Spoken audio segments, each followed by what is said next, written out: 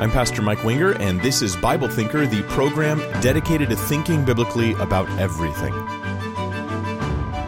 So here we are in 1 Peter chapter 3, verse 8 is where we're picking up. 1 Peter 3:8. And we're changing from where Peter's been talking about specific areas of submission, government, to authorities in our lives, bosses, that type of thing, and then finally in marriage. And he talks about the role of the wife, and then we did a whole thing on the role of the wife and then the role of the husband. But now we're moving away from the sort of life scenario specific advice to just this sort of character advice. Like Christ-likeness is the deal, general rules of character, because we need this. I'm actually really blessed by how often in the epistles issues of just general character goodness come up. I think it's really important for us because too often we can forget the heart of what it means to follow Jesus, and that it means a submission of my very being, my person, my personality even, unto Christ for His will and for His plan. And so here we are, 1 Peter chapter 3, verse 8. It says, "Finally, all of you be of one mind, having compassion for one another, love as brothers, be tender-hearted, be courteous." Now the statement's all of you. I think it's because he's shifting gears. If you remember, he husbands this, wives this, masters this, servants this, all that kind of thing. So now he's like, all of you. Now let's encompass everybody. This applies to everyone, to be of one mind. Whether you're the government person who works in government and you're this authority person, or if you're just the citizen, or if you're the master or the bondservant, you're the wife, you're the husband, we're to be of one mind. In Christianity, it was interesting to me when I just had gotten saved and started going to church, and I found that I had fellowship with people who I never would have had any connection with for any reason. I would not have enjoyed their friendship. I would have thought they were strange. I would have distanced myself from them just because of my lack of familiarity with that different person. But God brings us together, regardless of our social status, our gender roles, our rank in society, any of those things, they just don't matter. Age, it just doesn't matter. I find that in Christ, I am just drawn to people who love Jesus, who just have a genuine, humble, not arrogant love. You know what I mean? The arrogant love for Jesus, where it's like, I love Jesus, but what I really mean is I'm a really great Christian. But I just mean people who love the Lord, where God is their number one priority, and just honoring Him, that's the top of the list for them. And you're just drawn to those people, that there's a oneness of mind that we get to have, and there is one thing that unites us in Christ. And when we have that thing uniting us, that's what we call fellowship. There's something nourishing about fellowship.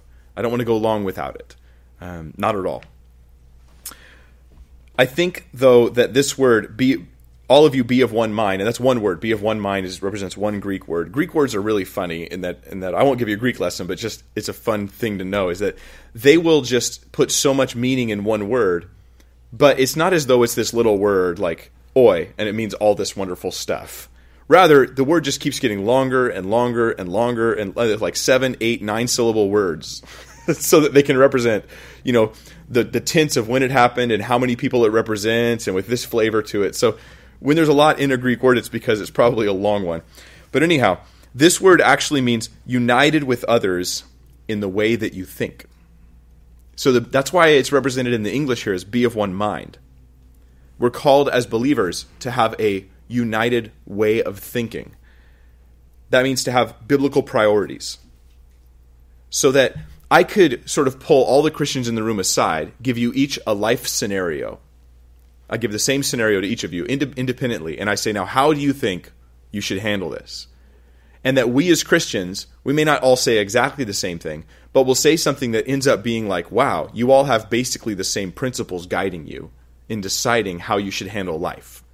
So we have that one mind attitude. It's not just a fellowship.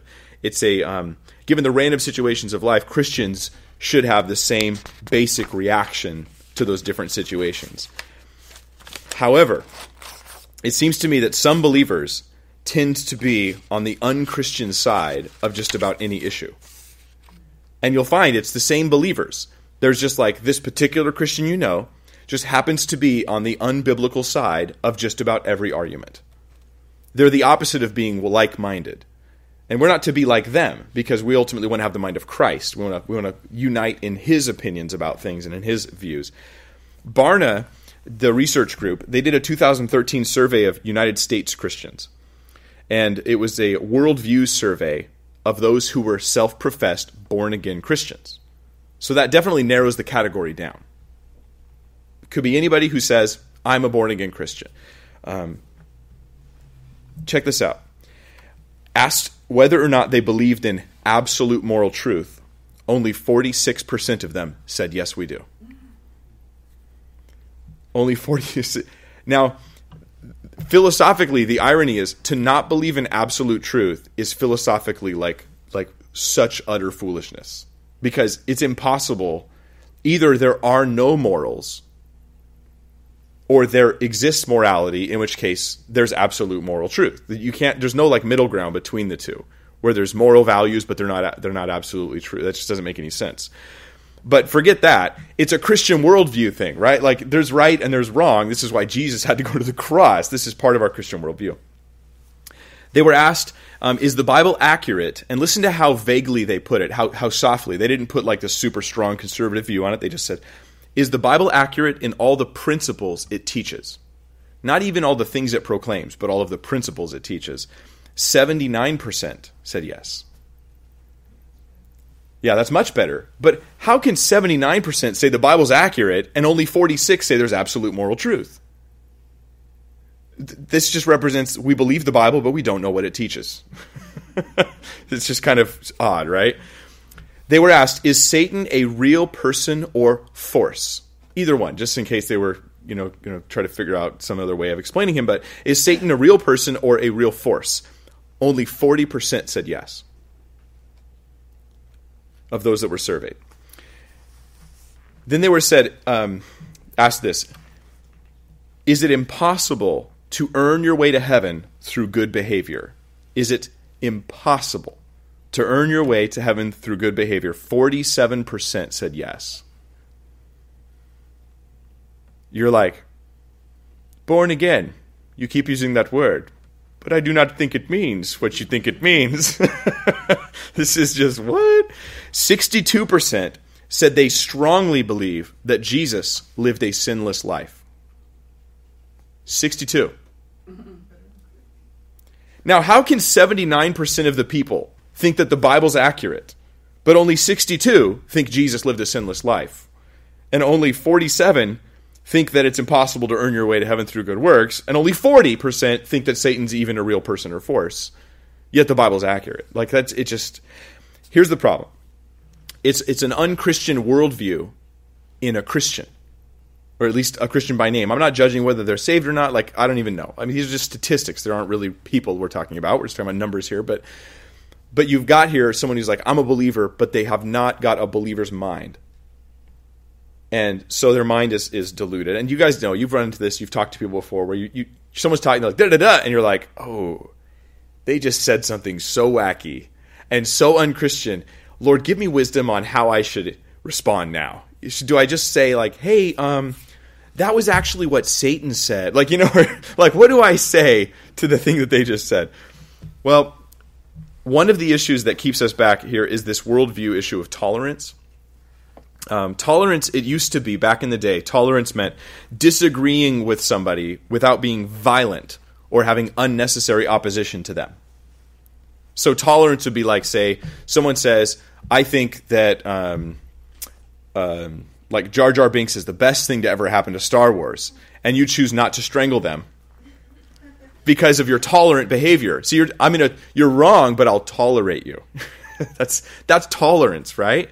But nowadays, tolerance means agreeing with the other person. I mean, that's how the word is used in colleges and in schools and stuff like that.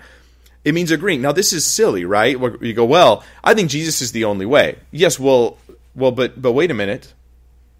Wait a minute. I have a different religion, and I think I have a different way to heaven. Oh, no, I believe that you have that way, and that's your way, and that works for you. But Jesus is the only way for me. And it's just this kind of like, what does that even mean? Because now we have this, there isn't even absolute truth about things. There isn't even truth anymore. That's what the new tolerance means. But the truth is, it's silly because you can't tolerate something unless you disagree. Agreement is agreement, not tolerance. The only potential time for tolerance is when I actually don't agree with you. It's so weird how this is like a controversial issue in some circles. But in the biblical worldview, in the Christian worldview, tolerance is something where we basically go, I'm going to let God judge you for that. I mean, that's the Christian view of tolerance. It's, okay, well, I'm not going to try to bring down the wrath upon that person. I'm going to just let this happen, and God, you can deal with them. You can fix that situation. You can handle that. That's our view of tolerance, but we don't ignore wrong behavior or wrong attitudes or wrong beliefs. In fact, we should call them out if we care about the people in a loving way in God's timing. And we obviously don't call out everything we see because what kind of monster would that make us? Well, a Christian worldview, though, it's not just about theology, because that's what we're talking about here is a worldview. So being of one mind, I think, actually means us having a Christian worldview. But it's not just about theology, it's actually also about character. And so that's why he goes on having one mind, and then he says being compassionate for another. Having compassion one for another. Sometimes we miss this. Guys like me who love apologetics and love theology, it's easy to like get caught up in these things, and then you're off telling someone about your apologetics or your theology, but you're not having a Christ-like attitude or character toward them while you do it. Then you have the other side where they get that it's all about character, and then they just think like theology, like as a friend of mine once said, who's Theo and why do I need to study a hymn? And I was like, Theo means God. But anyhow, this word in this passage says having compassion for one another. It's the word sympathes. That's actually the Greek word. Can you imagine what that would be in the English? Having sympathy for one another, right? So having sympathy for one another, which means to feel what other people feel. That's this having compassion. This is different than tolerance, because sympathy never compromises my values. The role of sympathy in my relationship with someone is to just care. I just care. I just care that you're struggling. I care that you're going through a hard time. I have some sympathy. I feel something of what you're feeling. So I don't excuse what you're going through. Someone says, like, I turned my back on God when I lost my son, and you lost your son the way I did, and you would understand. And I go, I understand that must have been so hard. Like, my heart hurts just hearing that story. Now, it doesn't excuse turning your back on the one who can comfort you, but it helps me understand what was going on. Like, I have some sympathy here for you. The sympathy is a good thing. We should have this sympathy. I like how Romans puts it. Romans 12. In fact, why don't you guys turn there real quick? This is just such a great verse. When I first read it, when I was studying Romans years ago, I didn't really understand how to apply it.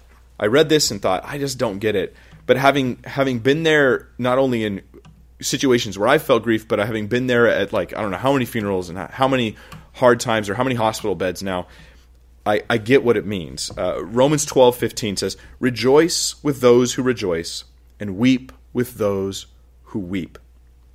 Be of the same mind toward one another. Do not set your mind on high things, but associate with the humble. Do not be wise in your own opinion. To rejoice with those who rejoice, to weep with those who weep. This is what it means about having compassion, or allow me to feel what you're feeling. And there's a fancy term for this. It's called emotional intelligence. Have you heard that term before? This is smart people like to come up with new terms to describe things that everybody already knows. But basically the term is referencing sympathy. It's the idea that, like, if I showed you a picture of someone who has a certain emotion on their face, like, how many people could actually even identify what emotion that is? If they looked at a picture and were like, that person's angry, that person's sad, that person, they're despondent. This one's depressed, this one's cold. This one's brooding. I mean, like, these are just, do you catch these differences? So that when someone walks in the room, one person notices their clothes, somebody else notices their countenance. And that's what the Bible uses the word countenance to describe this. Like, how am I doing? You know what I mean? That kind of thing. And to be able to have sympathy is just to sort of observe and then take like a little piece of how they feel and allow my heart to sense that as well, I think is the idea. This is actually a Christian worldview thing, that we would have this sympathy so that we can care for what they're going through. Now, I hate to harp, but I just want to mention this because I do think it's really important.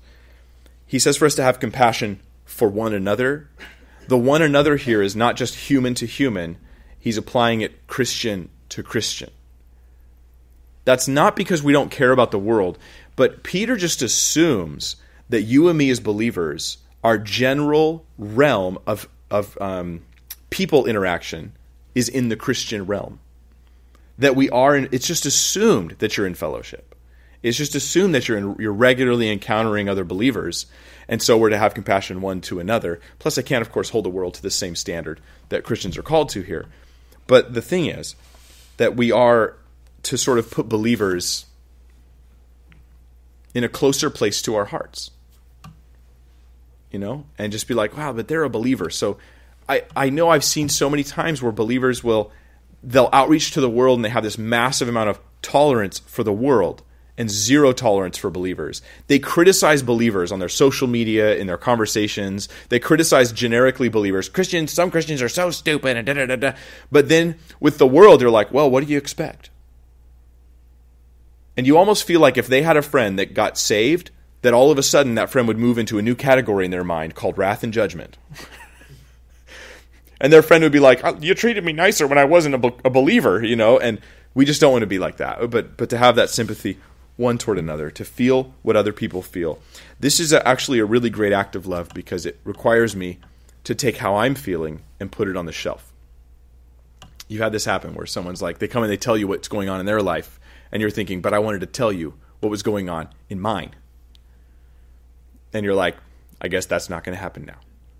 But we're just following the Lord in that. We're just honoring Christ by having that sympathy, just to feel how others feel and sense what they're going through, to draw our circle a little bigger than in our immediate small cluster of people that maybe we live with, but go a little bit bigger than that.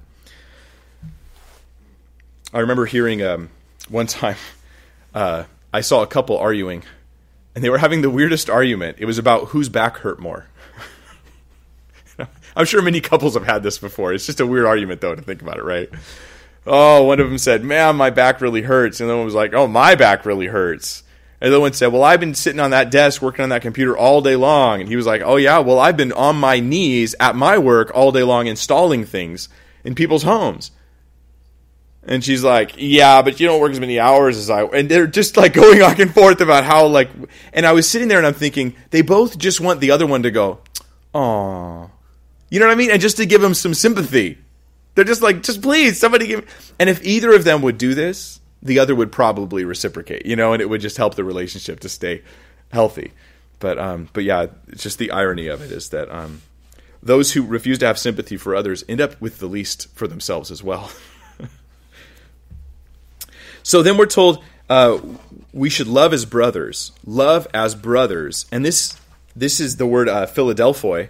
It's Philadelphos, you may have heard that. That's a Greek. This just means Philadelphoi is just the plural for that. Philadelphoi, brothers. Love as brothers, brotherly love, phileo, love.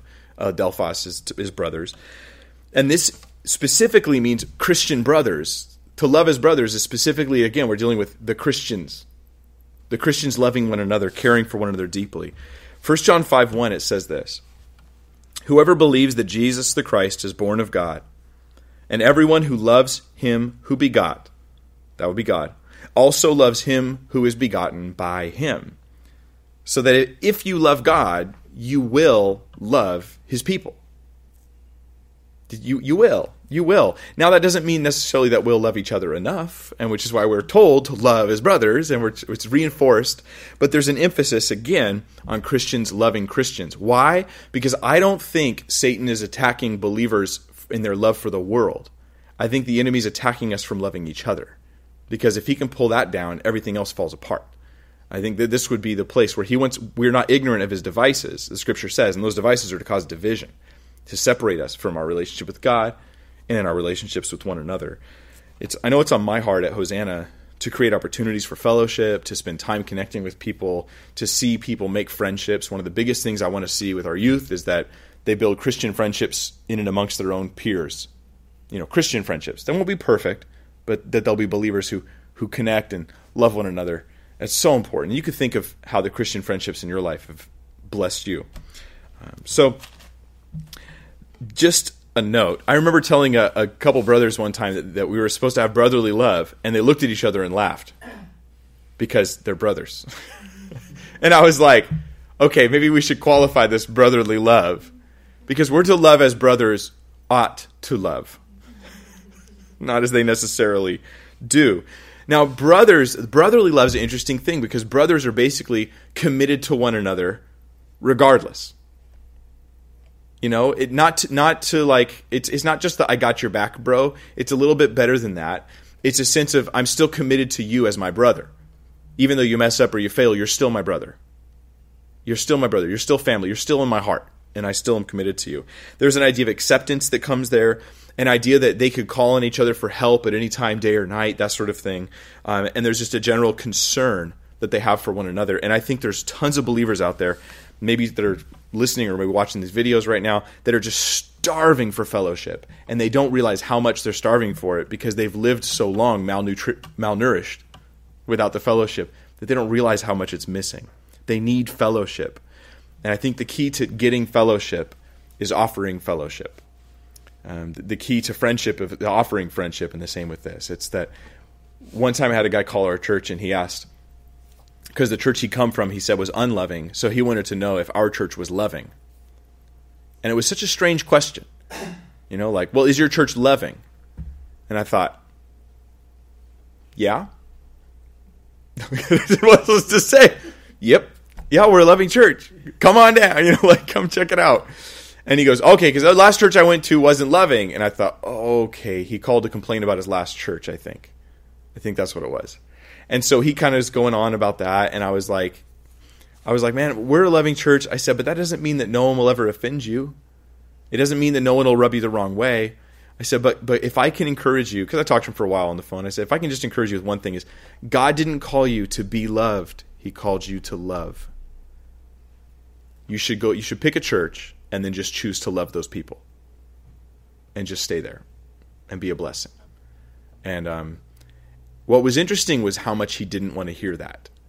Because many believers would hear that and be like, yeah, that's good advice. Oh, yeah, we should do that, totally. But those who fight and kick against it, it's because that's a stronghold that you need to break that on your own life and start loving others. We are not called to get loved. God never says, if you really love Jesus, then other people should love you really, really well. It just, it's always a one-sided call. I love others without requiring them to love me. It's to love his brothers, to just have that constant love. We're also called here in the same verse 8 to be tenderhearted. To be tenderhearted. So after being told to be sympathetic, which means like to feel what you're feeling, I'm then called to be tenderhearted, which is similar, right? But I always look for what are the differences there. And I think the idea of tenderhearted, if I could summarize it, is that we should have soft hearts. My heart should be soft. My skin should be thick. This is what is necessary to follow Jesus. Is I need a soft heart and thick skin. I am hard to offend, right? But it is easy for me to love people. Easy for me to extend that love. It tends to be one way or the other. We tend to either have soft skin and thick hearts or soft hearts and thick skin. This is the way it tends to be. And those who find themselves the most wounded, most frequently wounded, who are like always getting offended by people all the time, are usually the most unloving people. Not that they're purposely, intentionally hateful. They just tend to not show very much love because they're obsessed with their own well-being all the time. About their own offense and like, well, they didn't remember my name, or they didn't look at me, or they did look at me. It's just these are the thoughts that are obsessively in their minds. But we're called to be tenderhearted, and not to just take easy offense, but rather to quickly love, to quickly and easily love other people. And we will get hurt when we love, but when we get over that, it liberates us. So we're also called to be courteous, the last thing there on the list. To be courteous. I like what one commentary said. I'm just going to read it to you because I thought it was a good description of what this word means. He said, genuine Christian politeness, not the tinsel of the world's politeness, stamped with unfeigned love on one side and humility on the other side, where it's just, my politeness is to make me look good. But the oldest manuscripts read, humble-minded, It is slightly different from humble in that it marks a conscious effort to be truly humble. So this courteousness, where I sort of allow others, oh, you can go first. Oh, no, go ahead. Like just a genuine, nice courtesy toward other people that is marked from a simple attempt to be humble and follow Jesus. That's it. I think that many people struggle to define this kind of humility. Have you guys heard definitions for humility? You've probably heard like 3 or 4 over time. I've heard humility is an accurate self-image. I think that that's true, but what's an accurate self-image? So it's kind of one of those definitions that's true, but only if you know what it means. That humility is thinking more of others and less of yourself, or humility is just thinking less about yourself in general, just not even thinking of yourself. You're just thinking of others, and you don't occur to you as much. That would be humility. But actually, Peter in verse 9 gives us some really good examples of humility. So here's humility. Here's, I think, a good definition of humility straight out of the Bible. 1 Peter here in verse 9 of chapter 3. Not returning evil for evil or reviling for reviling, but on the contrary, blessing, knowing that you were called to this, that you may inherit a blessing. It has been said that the test of servanthood is when someone treats you like a servant. That's the test. Someone that acts, hey, over here, fix this, do this thing. Okay, yeah, thing. And you're like, oh, offended. They weren't like, oh, sir, would you mind over here, please? And like, oh, yes, I'm very servant-minded, But rather when I'm treated like one. Well, when I'm treated evilly, badly, what do? Do I give evil for evil, revile for revile? What do I do? This is not here. This don't give evil for evil, or don't 2 wrongs don't make a right is the basic concept here. But it's not about government not punishing crime. So I can't look up at the judge in court and say, Your Honor, look, I know I robbed that lady. But the Bible says you're not to return evil for evil. So you really shouldn't lock me up away from my family and away from my job in return for what I did to her, because that would be 2 evils. Like, this is completely wrong. That's just called justice. We're talking here about not government. It's about just a person lashing out because they were hurt. That's the evil for evil we're talking about. So it's not about that. It's not about parenting or discipline. Parents are, in fact, called to discipline. They're called to tell their kids, no, you can't do that, or here's the punishment because you did that. That's a good, godly parent thing to do. But if they're doing it because they're angry, or if they're sinning against their kids because their kids made them mad. In fact, if anger is my motive as a parent, then I'm in the flesh a lot, and that's unfortunate. That's certainly not God's way of doing it. Otherwise, He would have struck me dead many times over. No, it's simply not about doing evil when evil's been done to me, not taking revenge. Or I like the analogy of kids playing tag, right? They run up and tag somebody and they yell at them real quick. No tag backs. Because the first thing you want to do when someone tags you, like hurts you, offends you, they say something, they give you a look, or perhaps they touch a sore spot in your life somehow, is to just, hit them back really quick. Now, my gift is gab, right? My words. I'm good with words, or at least gooder than some. And it's my natural tendency to want to use my mouth to bite at somebody who hurts or offends me. I'm fairly good at it. And that's not a compliment to myself. It's as much as it is, that's a sad thing. Like I had gotten fairly good. I mean, I could have some bully kid does something, and I could just make him look like a fool, with my words. But that's exactly the kind of thing. So just to hold your tongue and not say about, even though I got dirt on you.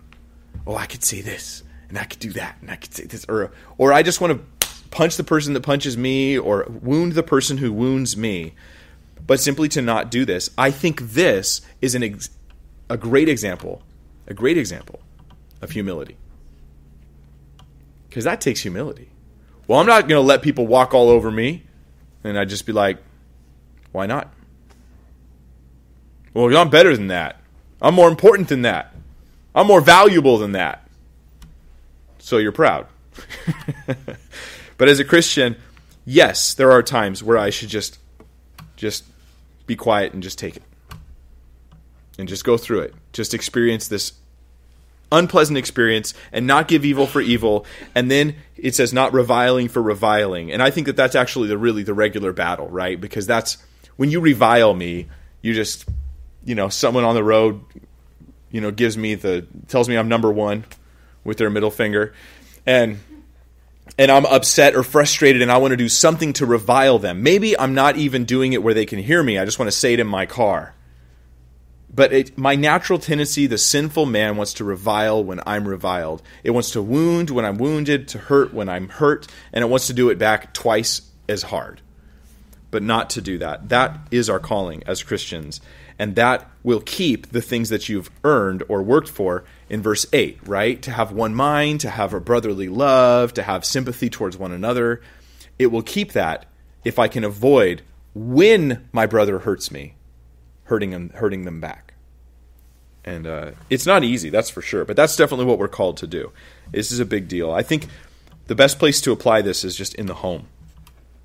Is just right there in the home with my loved ones, with those I live with, for me and my bride, that, when she looks at me and says, "You look so stupid," I'm just kidding. Shouldn't do that. But instead of looking back at her and saying something mean, that I just go, duh? No. But I just let it roll off. Just let it roll off and be like, it's not like, well, that didn't affect me at all. I don't care what you say, but rather like, hey, that hurt, but I'm not going to revile back. I'm not going to attack back is the idea. And then I love the encouragement at the end. He says, knowing that you were called to this. What? I'm being reviled? I was called to be reviled? I'm called to reviling. What's your ministry, Mike? I get reviled. I have the ministry of reviling. No, it's a passive ministry. I just receive revilings, but I don't get to do it back. That's my ministry. But he says it, knowing that you were called to this. It's not that you're called to a ministry of reviling, but rather that there will be instances, and what you are called to is to not revile back. That's our calling, just like Jesus didn't. And then he says that you may inherit a blessing. So there's a blessing. There is a blessing. But the blessing doesn't come unless I do the part of the verse I skipped, as many of us do, right? Not returning evil for evil or reviling for reviling, but on the contrary, blessing. My job is not done when I simply hold my tongue. I am to turn to those who hurt me and bless them. Bless them. I know how hard this is because I've tried to make a practice of doing it. And you're like, I'm not really feeling the blessing right now. And that's when I stop and pray for that person. Lord, I pray that you would bless them. I pray that you would help them through with the things that they're going through. And I start lifting them up in prayer. Now, your prayers will be informed depending on the situation.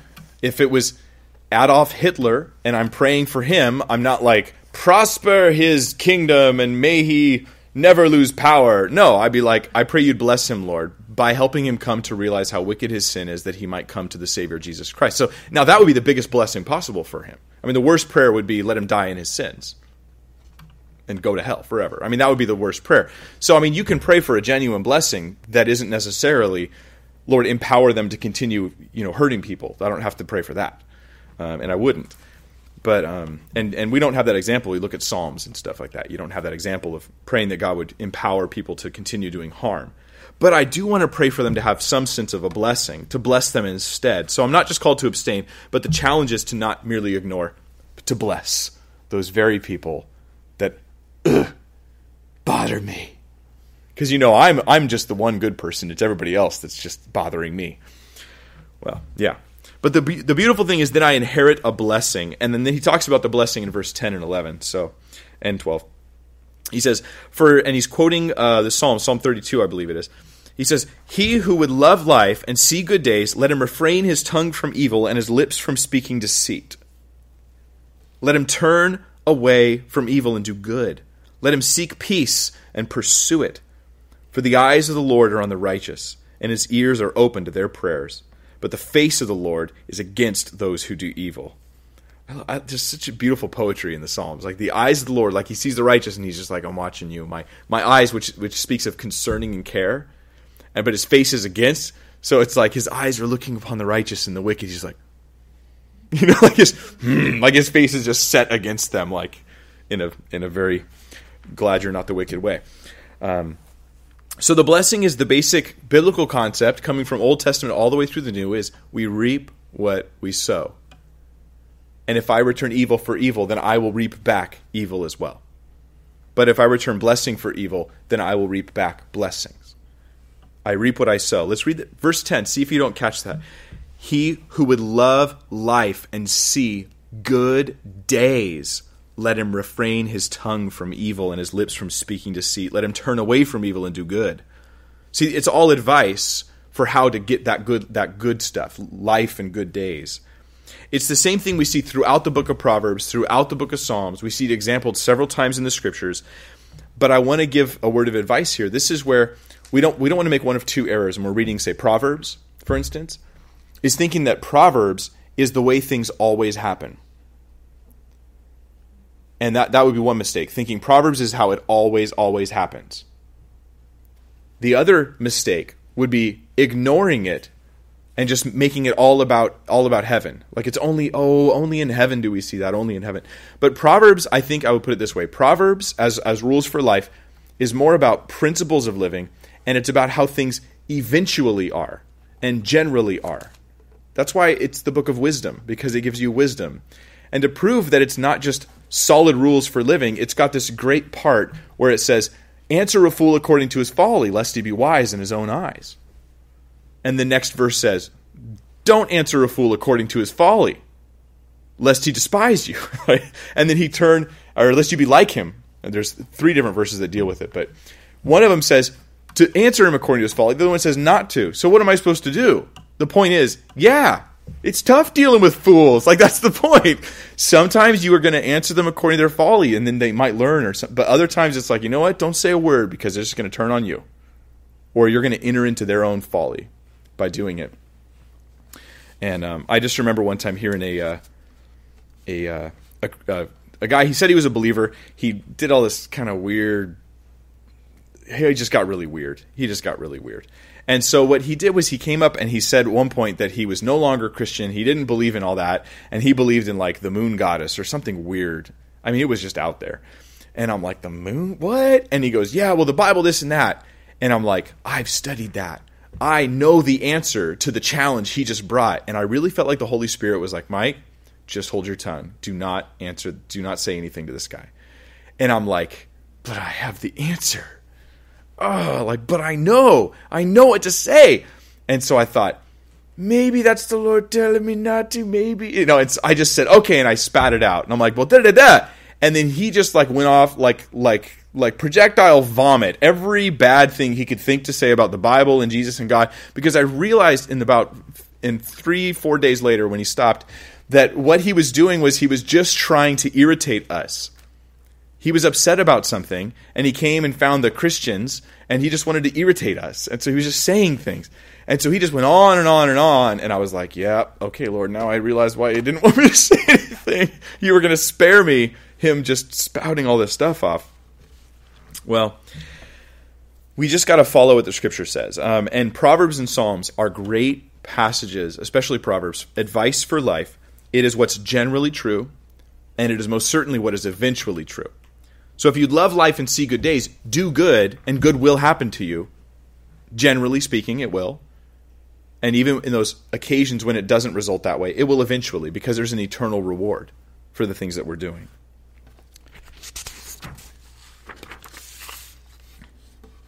I think the point here is that all of our sacrifices pay off. It's true that things are worth doing just because they're right. But it's also true that there's a blessing at the end. There's gold at the end of the rainbow, so to speak, for us as believers. And I like that it's good to do just because it's right. And that's a good enough reason, period. But God isn't just content with that. He wants to bless us and bring a reward along with it, and that's a beautiful thing. Verse 13 says this, "And who is he who will harm you if you become followers of what is good? But even if you should suffer for righteousness' sake, you are blessed, and do not be afraid of their threats, nor be troubled." Do-gooders, goody-two-shoes, as they used to call them. Nowadays, I don't even know what they call Those who seek to do what is good, they find that they have so many less issues in life. They have less debt issues. They have less like angst and issues with family, issues with those relationships, broken relationships. They just have less of those issues in general. It's just true that, like Proverbs 5:22, it says, his own iniquities entrap the wicked man, and he's caught in the cords of his sin. Or like Numbers 32:23, Moses said to the people, your sin will find you out. Like, people generally suffer the consequences of their own sins. You know, the person who chooses a bad lifestyle experiences the results. That's just kind of how it is.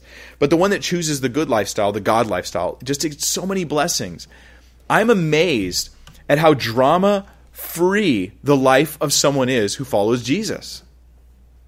And how then you hear someone who comes to you for counsel and they tell you the life they have, and they're just like making ungodly decisions all over the place. And sure enough, they've got massive amounts of ungodly drama in their lives. All kinds of strife. That's the biblical word for drama, is strife.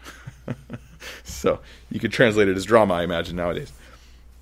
But the old saying is true, right? You lay down with dogs, you get up with fleas. They say that, what is it, like 90% of the wealth is in 10% of the population? Something like that. I don't know. Whatever it is, I don't care. But I think that 90% of the drama is in 10% of the population too. It's the same people over and over again, and those people have ungodly lifestyles, just like the Scripture warned against. Just like Proverbs said, like, don't do this. You're just heaping trouble onto yourself. Don't be the fool, you know. So he's like, verse 13, who is he who will harm you if you become followers of what is good? Like, who's going to come against you because you're like a good husband? Oh, you're a good husband. Oh, you're... Because you tell the truth, and you work hard at your job. You pay your bills, and you keep your promises. Like, people aren't really going to come against you for this stuff. But on those rare occasions, verse 14, even if you should suffer for righteousness' sake, you're blessed. Do not be afraid of their threats, nor be troubled. That's what God said to Isaiah. You are blessed. You are blessed, even if you're suffering for righteousness. In Matthew 5, Jesus gave the Sermon on the Mount. At the end of the Beatitudes, the last one, he says, that they'll be blessed if they're suffering. And then he concludes it by saying, blessed are you when they revile you and persecute you and say all kinds of evil against you falsely for my sake. Rejoice and be exceedingly glad, for great is your reward in heaven, for so they persecuted the prophets who were before you. Now, our reward in heaven is not really described in great detail in the Bible, like all that reward represents. But here's what we're told. We're told that the reward, the right response to the reward, should be exceeding gladness.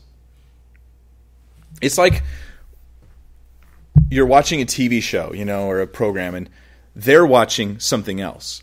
And you don't see the thing they're watching, you just see their faces. And as they're all watching it, they go, you know, they all get excited. And then you're like, well, I don't know what that is, but it must be something really good. And this is what we're not being told exactly what the reward is, but we're told the response to the reward. We're seeing the faces light up. And Jesus goes, oh, you're suffering for my name's sake? You're being put down because of your faith in Christ, because you're obedient to him? Someone's taking advantage of that? Someone's harming you because you're following me? Oh, be exceedingly glad, because you have a great reward for the thing you are experiencing right now. I think that we have largely forgotten about this. We have largely ignored this thing that's throughout the Scriptures, to be blessed, be excited about the reward that we get. Early persecution in the church, they actually remember what Jesus said. So look at how they respond. They're told in Acts chapter 5, like, don't speak in the name of Jesus anymore. Right? Acts 5:40 says this, and they agreed with him, and when they had called for the apostles and beaten them, they beat them physically. They commanded them they should not speak in the name of Jesus, and they let them go. So they, the apostles, they departed from the presence of the council, crying and whining about their wounds. No, hold on. That's not what it says. They departed from the presence of the council, rejoicing that they were counted worthy to suffer for shame for his name. And you're like, why would they rejoice about that? Because they actually believed there were great rewards in store for them. that were so much greater than any pain they were experiencing. They actually believed it. That's all it just, they actually took Jesus and were like, I think that when he said that, it was true. And so they were rejoicing. Like, that's all it takes. And daily in the temple and in every house, they did not cease teaching and preaching Jesus as the Christ. And so they just kept on going. And they were like, whatever. We're going to follow Jesus. Like, oh, you beat me. You're like, oh, well, Lord, you counted me worthy to suffer for your name's sake. I know that there's glory coming for all the gore. There is more glory. You can make that work somehow. All right, verse 15. In verse 14, there's a really cool thing here at the end. He says, and do not be afraid of their threats, nor be troubled. Those are two different words there. Don't be afraid and don't be troubled. I think we have these two dangers that come in when someone's like, don't speak in the name of Jesus. Don't pray in the name of Jesus. Don't tell others about Jesus. You're going to get fired. You're going to do this. You're going to do that, whatever. Or we're getting threatened, He says, don't be afraid of their threats. Fear is something that is actually healthy. I mean, fear generally is a healthy thing. It should keep us from doing things that are bad ideas. I mean, fear is the last ditch, like, please don't do that, that your body finally gives you right before the bad thing happens. Fear is like where you're like driving and you're like, oh, we don't care where, and you're like, I don't think we're really in a very good neighborhood anymore. Maybe we should turn around and go somewhere else to look for street tacos or something like that. And so you turn around and you head off somewhere else. And that's fear. Fear is healthy. But unhealthy fear keeps you from doing things you should do. Or at least that's the danger, right? So that's why we're told don't be afraid. So that the one danger is that we would hear the threats of the world and actually get quiet as Christians. Because they will not persecute us so much if we just get quiet about our faith. But we cannot do that. The second thing is to not be troubled. I think being afraid causes me to be quiet. I still have faith. I still believe. I still have all those confidences in the Lord, but I'm just quiet about it because I'm scared of what might happen to me. But to be troubled is to actually question the goodness of obedience. I think that's what it means here. I think that when I'm troubled, I'm going, Lord, I was obeying you and I was doing what you wanted and now I'm suffering for it. I'm not so sure that your will is as good as I previously thought. Now I'm troubled by that stuff, by what I'm going through. And that would be, questioning the goodness of that obedience. And that usually comes from false expectations. When people think, if I follow Jesus, then I'm going to get a promotion. You might get fired. If I follow Jesus, then certainly I'm going to get this or I'm going to get that. I'm going to have all these wonderful things coming my way. Well, I mean, if you do good things will probably happen to you. But there's occasions where that's not what happens because someone evil gets involved and they come down on you. And if that happens, we are just to keep on going, keep on trucking, so to speak, because we have a great reward. So then we get to verse 15, and this will be our last verse for tonight. But sanctify the Lord God in your hearts, and always be ready to give a defense to everyone who asks you a reason for the hope that is in you, with meekness and fear. So don't be afraid, don't be troubled. Sanctify the Lord God in your hearts. This term, sanctify the Lord God in your hearts, it actually is basically saying sanctify God as the Lord in your heart. That he's the one in charge. I follow Jesus. And this is what kept the early church on track. Like they're like, I'm going to follow Jesus into the fire, into whatever it takes. He's my Lord. I will obey him rather than you. This is ultimate submission to God above all else. Other than that, this verse is the verse that every apologetics ministry in the world has as their verse. Everyone I've ever seen, right? It's always 1 Peter 3:15, and for good reason, right? Always be ready to give a defense to everyone who asks you a reason for the hope that is in you with meekness and fear. That word defense, give a defense. It's the word apologian, right? And that word, it means defense. But the idea is it's not just an answer, like you ask me a question, I give you an answer. What time is it? Oh, it's like 6:22 or something. Rather, it's defense as in I'm in court and I've falsely been accused and now I'm making my case to prove my innocence. So it's actually like a careful defense. I'm giving a reasoned set of arguments or reasons for my innocence in court. That's how it would be used. So as a Christian, this really is the apologetics verse, among others. But there are many who say that apologetics is unnecessary. And one of the things I've heard the most is apologetics doesn't work. I've heard it many times. People don't get saved from apologetics. I remember hearing William Lane Craig talk about this. He'd heard this so many times. People say, people don't get saved from apologetics. People don't get saved from apologetics. And he, of course, has a apologetics ministry. And he was like, one day he's like, I heard that saying enough times that one day I thought, wait a minute, that's not true. I get letters all the time from people that get saved because of apologetics. Tons of people get saved from apologetics. C.S. Lewis got saved from apologetics. Greg Kokel's ministry has impacted lots of people's lives who've given their lives to the Lord. I have a list somewhere, but it's not in my brain at the moment, of people who've given their lives to Christ because of apologetics, giving a reasonable answer for why should I believe? Why should I believe? And there's a reasonable answer.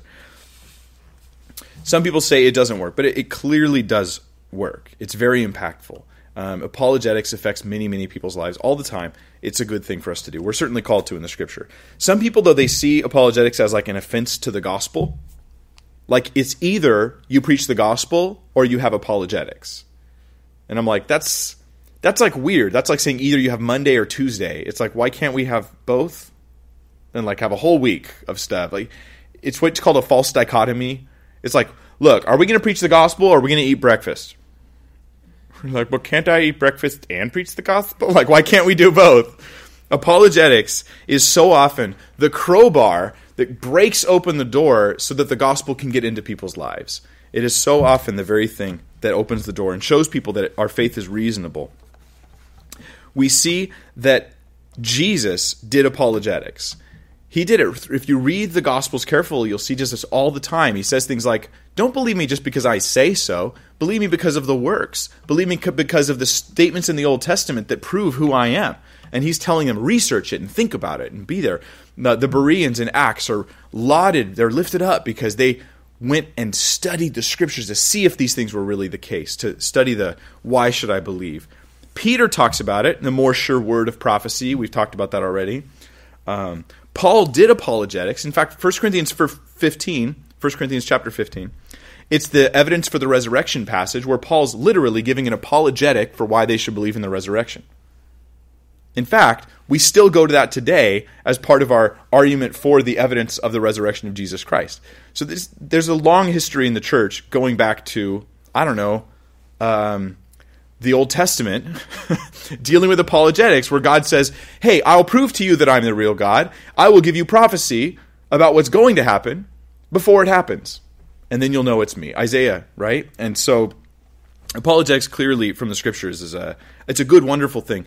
But I think a lot of people feel intimidated by the subject of apologetics because they feel like they have to know everything. And so they kind of, they're on or off. They're hot or cold. It's like, I'm either going to do tons of apologetics or none. And this is really not necessary. We're not told to be ready to answer any question on earth. We're just told to be ready to give a defense, a reason for the faith that we have in Christ. So I would say apologetics starts with this, answering this question. Why do you believe in Jesus Christ? And answering it reasonably. That's it. Start there. Start there. Come up with an answer for that question to give a reason for your faith. And then if you encounter questions where people ask you things and you don't know how to answer it, well, you've got plenty of time to look it up or check it out or say, hey, I'll give that some thought. I haven't heard that before. Or, that's an interesting idea. Pray for wisdom from the Spirit at the time. And you'll slowly add more and more answers. Some people are more apologetically minded, and they'll probably have more answers than others who aren't as much. But every believer should be able to answer the question, why do you believe in Jesus? Why should I believe in Jesus? They should be able to answer that. I mean, that's just part of sharing our faith. So I think we shouldn't feel intimidated, but that's part of loving God with all of our mind. Loving God with all of our mind is just, you're not called to love God with all of Einstein's brain. You're called to love him with all of your mind. So if you go, well, I don't understand 90% of apologetics, and you're like, great, so you got 10% though, right? Did you get the 10? Did you get the 10? Then if all you get is 10, then just get the 10 and have that ready and be like, Lord, you can use me. I'm ready with what I can. So we're just to be reasonable. In fact, I think that study is not the number one thing that an apologist needs. It's the ability to just be reasonable. To just be a reasonable person. To just think, I remember someone telling me they thought they could explain away the existence of God with string theory.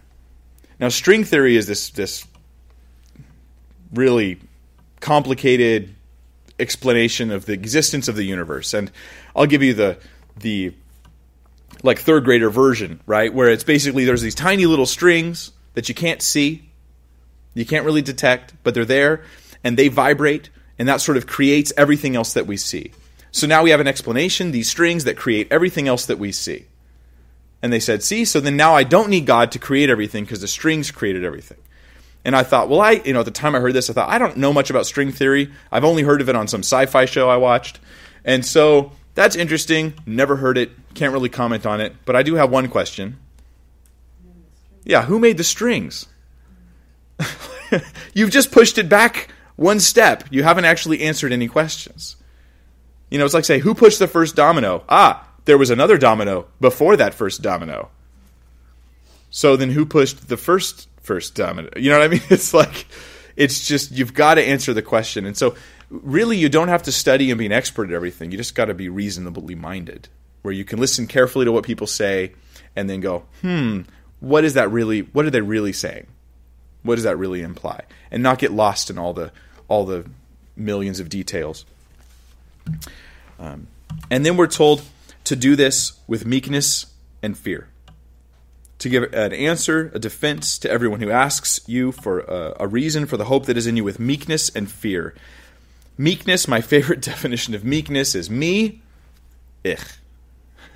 That's my favorite definition because it's an awareness that I am like, oh, Lord, I get it. I'm a man who has struggles, who has blind spots, who has issues, who's got all this stuff, and so I'm just going to walk in a humbleness towards people, because the danger of the moment you engage in apologetics and knowing the answers to all the questions is that you get arrogant.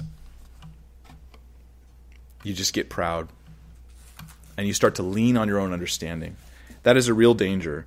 Apologists need to constantly be aware of this because they get so used to coming up with answers to every question. But the moment you get arrogant, you start to get the wrong answers too. And you start to walk in that kind of stuff. And an arrogant apologist is not a complete apologist. The last thing we're told to be there is to be meek and also to have fear. And that fear is a respectful attitude, to have just a sense of respect towards other people, to not be disrespectful to them. I try to be respectful to the people I engage in. I do the apologetic stuff all the time online. I try to be respectful even when people are calling me names. I say, hey, can we just have like a normal conversation where we don't call each other names? I don't respond by like, well, you're this or you're that. But this is the full ambassador, is these elements. A godly life, we already talked about that in 1 Peter. A humble and loving conduct towards others, where I'm humble, I'm meek, even though I might have the right answer, I'm having it in the right way. And then 3, a reasonable mind, where I give you reasons. I don't just preach at you, I also reason with you. I think that's it. Too often, we pick one of those and we focus on it and we ignore the rest.